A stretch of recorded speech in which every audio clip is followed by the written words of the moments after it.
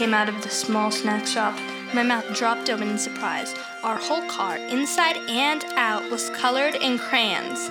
My mom was so mad she couldn't even speak. Her mouth was moving as if she wanted to yell, but only a high-pitched squeaking sound came out. My mind raced back to about 10 minutes ago, before anything had gone wrong. My mom, my sister, my brother, and I were all boiling in a black car with the air conditioning blasting. We were on a long family road trip to Mammoth. 5 more minutes until the gas station, my mom said eagerly. I felt a bead of sweat drip down my face. I didn't know if I could wait any longer without melting. I sat for only 5 minutes, and I sweated 10 buckets. Finally, our car came to a stop at a small gas station in the middle of nowhere. Let's go in and get chocolate and sodas, exclaimed my mom happily. Yay, my sister shouted. I grinned with relief and excitement. A soda sounded good, really good.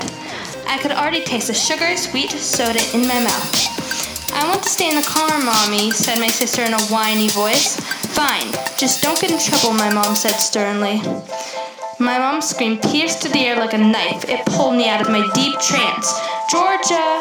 I plugged my ears as she screamed.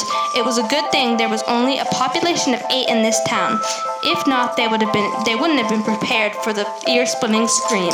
It was obvious my sister had done it. She was holding bright crayons and had a guilty look on her face.